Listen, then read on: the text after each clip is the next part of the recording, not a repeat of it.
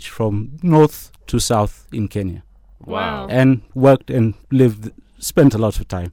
Okay, from Shimoni to Lamu. So your main job is a scuba dive instructor? Yes. Okay. That's what I trained as. Right. And is that is obviously fed into what you're doing now? Kind of, yeah. Okay. It was a journey. Okay. So you work in a marine park, you pick up diving. 5 years later, you're the diving instructor. Another 5 years later, you're teaching people about aquaculture, which is what I do now. Okay. And so I would like to say I'm an advocate for the marine resources in Kenya. Okay. If we look at marine resources in Kenya, I mean, where are we? Because, you know, we had a couple of guys in here, I think on Monday. Yep. Paula Kahumbu. Yeah, but before that... Big fan. Yeah, she was great. But before that, we had a couple of other guys in here. And we ended up getting into a discussion about pollution of plastics on our shores, yes. Oceans. Is that something that is... If we don't get a handle on it now, are we going to find ourselves in big problems? I mean, I was in Goa a couple of years ago, and it was absolutely devastating to see how much garbage and trash there is in the ocean. I still don't feel we're there on that level yet, but are we headed in that direction if we don't do something about it? I would like to say Kenya, compared to the neighbors in East Africa, our immediate neighbors, we are in a much better position. We have, I would say we're light years ahead of our immediate neighbors in Uganda or Tanzania, because we implemented the plastic ban almost 5 years ago, right. And we're not going to reverse that. Yeah. So we're on a forward path. If you even look at your plastic bottles nowadays, they seem lighter without water, meaning that we're using less virgin plastic to produce these bottles. That means our companies producing plastic are more environmentally conscious. Okay. I used to work in a plastic factory. Wow. As a supervisor. Okay. Wow. Well, I was spying on the plastic industry, and no one is going to tell you about. This is what I do. I take up the job to learn more about the industry, not to feed myself. Right. So I've worked in the desert 24 hours producing plastic bags, produced hundreds of millions of plastic bags a month. We were producing about 120 tons of plastic bags a month. Jeez. And there's 100 bags of plastic in 1 kilo of plastic. So think, I was producing millions of plastic bags as an environmentalist. But that taught me how to recycle plastic, and that taught me about the inner workings of the plastic industry, which I would never have known if I didn't take up the job. You said you got into conservation about 13 years ago. That was your first job working in Wasini. What have you seen in terms of the social conscious around conservation, particularly here in Kenya?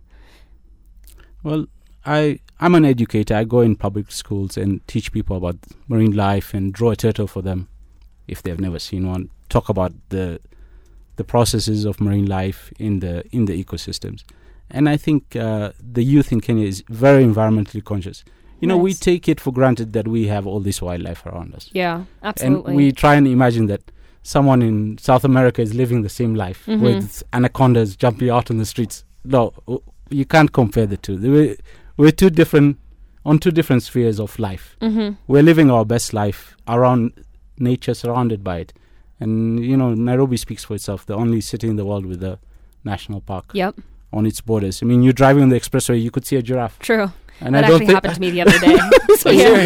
Yeah, it did. So you see, there's even spots on the expressway you could go and, see wildlife. Right. Yeah, and I don't think many cities or many citizens of cities around the world can say that about themselves.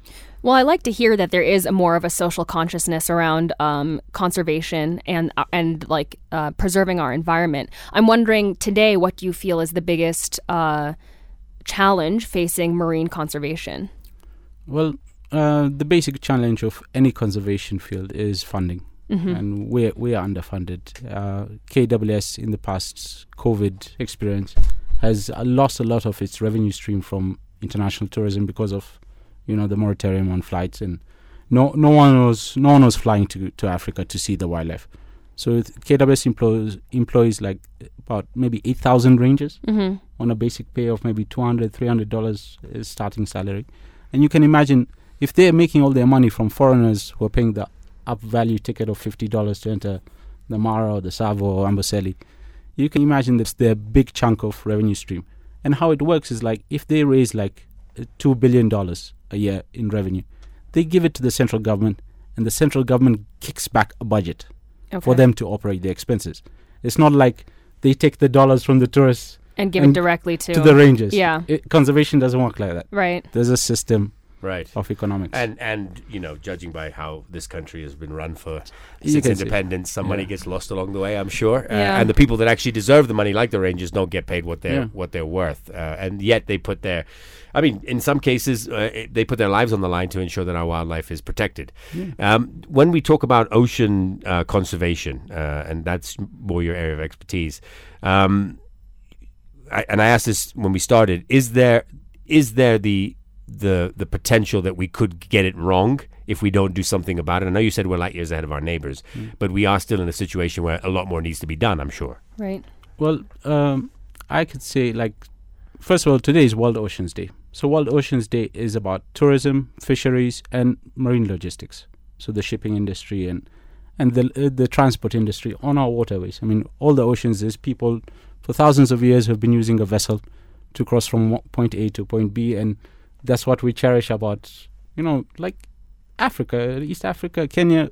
Kenya wouldn't be on the map if the trade winds didn't exist. Right. The Oman is coming down the south wind or going up the north wind and taking spices and currencies or goods across the world. So the oceans are a body of water that gives us access, just like our subway systems or our trains or buses. Think of it like a road. Mm-hmm. In Kenya, we can get it wrong by, not cultivating the resources we have. I would like to talk about illegal and unregulated and unreported fishing. So basically, my experience in Kenya recently was that we have foreigners coming here and giving us pennies for our resources and not giving us an opportunity to learn how to cultivate them to create more resources for the next generation. I'll give you an example. In the coast, we have traders from Asian countries coming. These are delicacies. But in Madagascar, for about 10 years now, NGOs that I've worked with in the past, Blue Ventures, are teaching the local communities to cultivate these sea cucumbers, grow them out, and cultivate the next generation, and then sell the offspring to the market. Sustainable farming. So you think of it like a farm, just like you said, Soni. It is about sustainability. We have to cultivate the seeds so that we have a crop or product for tomorrow. Yep. And I don't think Kenya in the marine scape, we're there yet. Interestingly enough, though, I mean, I've managed to, I think I've been to every ocean in the world, and I grew up on the Atlantic, actually, in Florida. Yet, you can't even, we are so blessed here with our ocean and the environment, whether it's the beach or the water, whatever it is, just the environment. And to be in a situation where we have to have these conversations because we're not doing our part as a country let's just call a spade a spade. The government is not doing their part to protect what needs to be protected. And we had this conversation on Monday. We find the private sector getting more involved in things the government should be doing. Do you have to is that also similar for ocean conservation as well? Yes, as an honorary wildlife warden, I have to have a separate career that funds my conservation career. So take money from pocket A and then fund it into lifestyle B. Yep. And it's not easy. And I speak there's about 300 honorary wardens in the country right now. And every 3 years we get a renewal on our contract. And, we don't get. Mm-hmm. But someone told me that you never stop being an honorary warden. Yep. Because, it's not about a badge. No. It's a lifestyle decision. You take it up as a mantle for yourself and for your family and neighbors. We find it very challenging, but I think it depends on how you got involved in the first place. Mm-hmm. Like, I can't stop being involved in marine conservation, even if it's in your blood. Even if I tried, even if they revoke your honorary license, you know what I mean? Yeah. Too bad. I'm here to stay. Yeah. All right, we'll take a quick break. We'll come back. We'll talk more about this as well, and some of the things you've seen that we're doing. You mentioned we're much better off than our neighbors. What are some of the things that we're doing that is different to, say, Uganda and Tanzania? All that coming up in just. If you have any questions, it's World Oceans Day anyway, right? So let us know, Twitter or WhatsApp. More people are interested to know which coffee I like better. And of course, we're joined in studio right now by Saeed Balal, who is the honorary KWS Honorary Wildlife Warden. I keep wanting to say conservationist, warden. And it's so good to have you in studio. We're talking all about the work that you've been doing. And you just mentioned that you've just moved to Nairobi. Yes. Welcome to the city.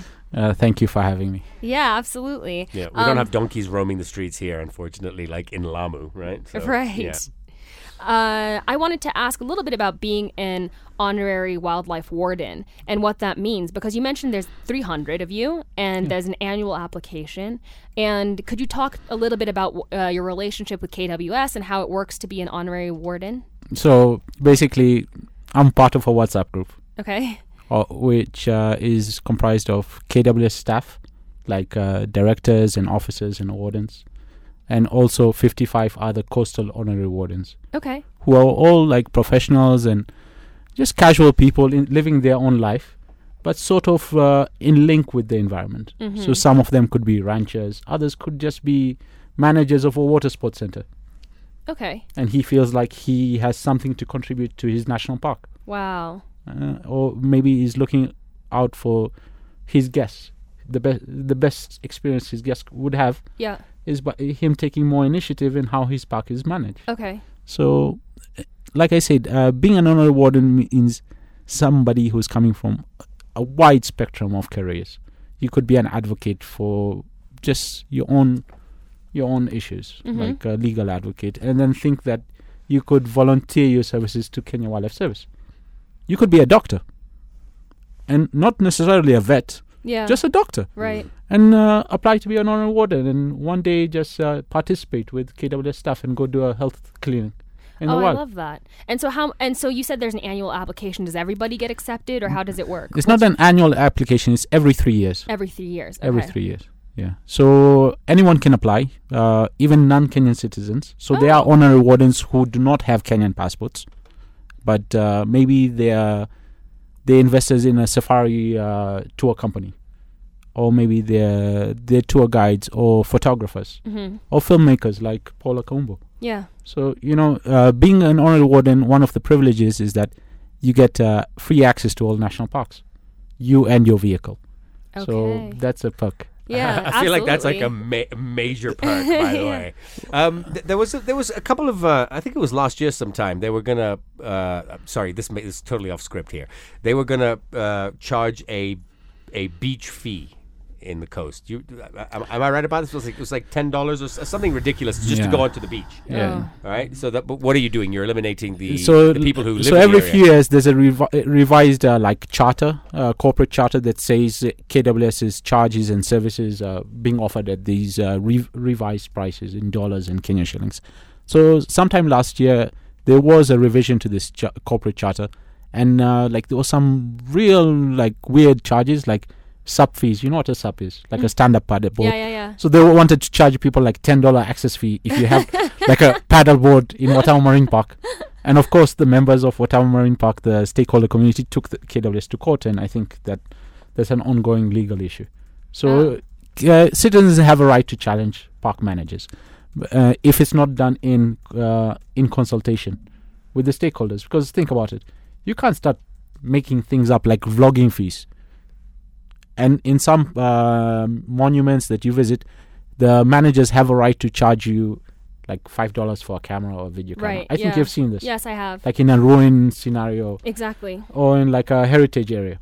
So KWS was trying to take that road. That same angle. Yeah, with like charging vloggers but be realistic. Yeah. We are all vloggers. We are all digital creators. I was going to say, you do have a YouTube channel, right? Yeah, I do have a YouTube channel. It's called My Ocean Adventure. My Ocean Adventure. Yeah. And when did you start it?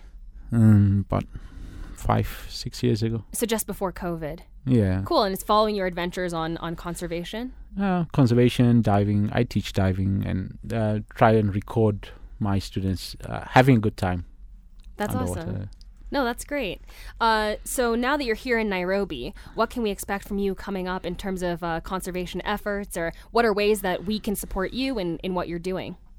Well, I would like to get more involved in the education sector and continue what I've been doing in the course with local kids and teaching them about marine experiences. But them being in the city, maybe they've never had that experience to go snorkeling or... Right. I've been cultivating my skills as a tour guide for many years. Like I said, I started 13 years ago as basically a tour guide. And now I'm just more of an experienced tour guide than such. Yeah. We had both Paula Kahumbu and then a couple of guys who are working in the agri conservation and agri-tech space on Monday. Yeah. And it seems like the general direction of where we need to go in sharing messages like yours is the curriculum in schools also has to reflect things like conservation. Yes. Our curriculum is heavily outdated curriculum in our schools, right? We've seen, I don't know if you've ever seen some of the jokes that go around every school year with the textbook images and some of the things, they have pictures of MPs getting in helicopters as examples of, success. So we're obviously clearly outdated. How much you want to get more into education? Are we talking more about education of showing the youth, the young people, what conservation means from your perspective and from a KWS perspective and a conservationist perspective as a whole? Or are we talking about implementing that same doctrine into the education system in schools? I did not study professional marine biology, so to speak. I picked it up through books and through exposure in my network, and also firsthand seeing turtles nest and turtles hatch.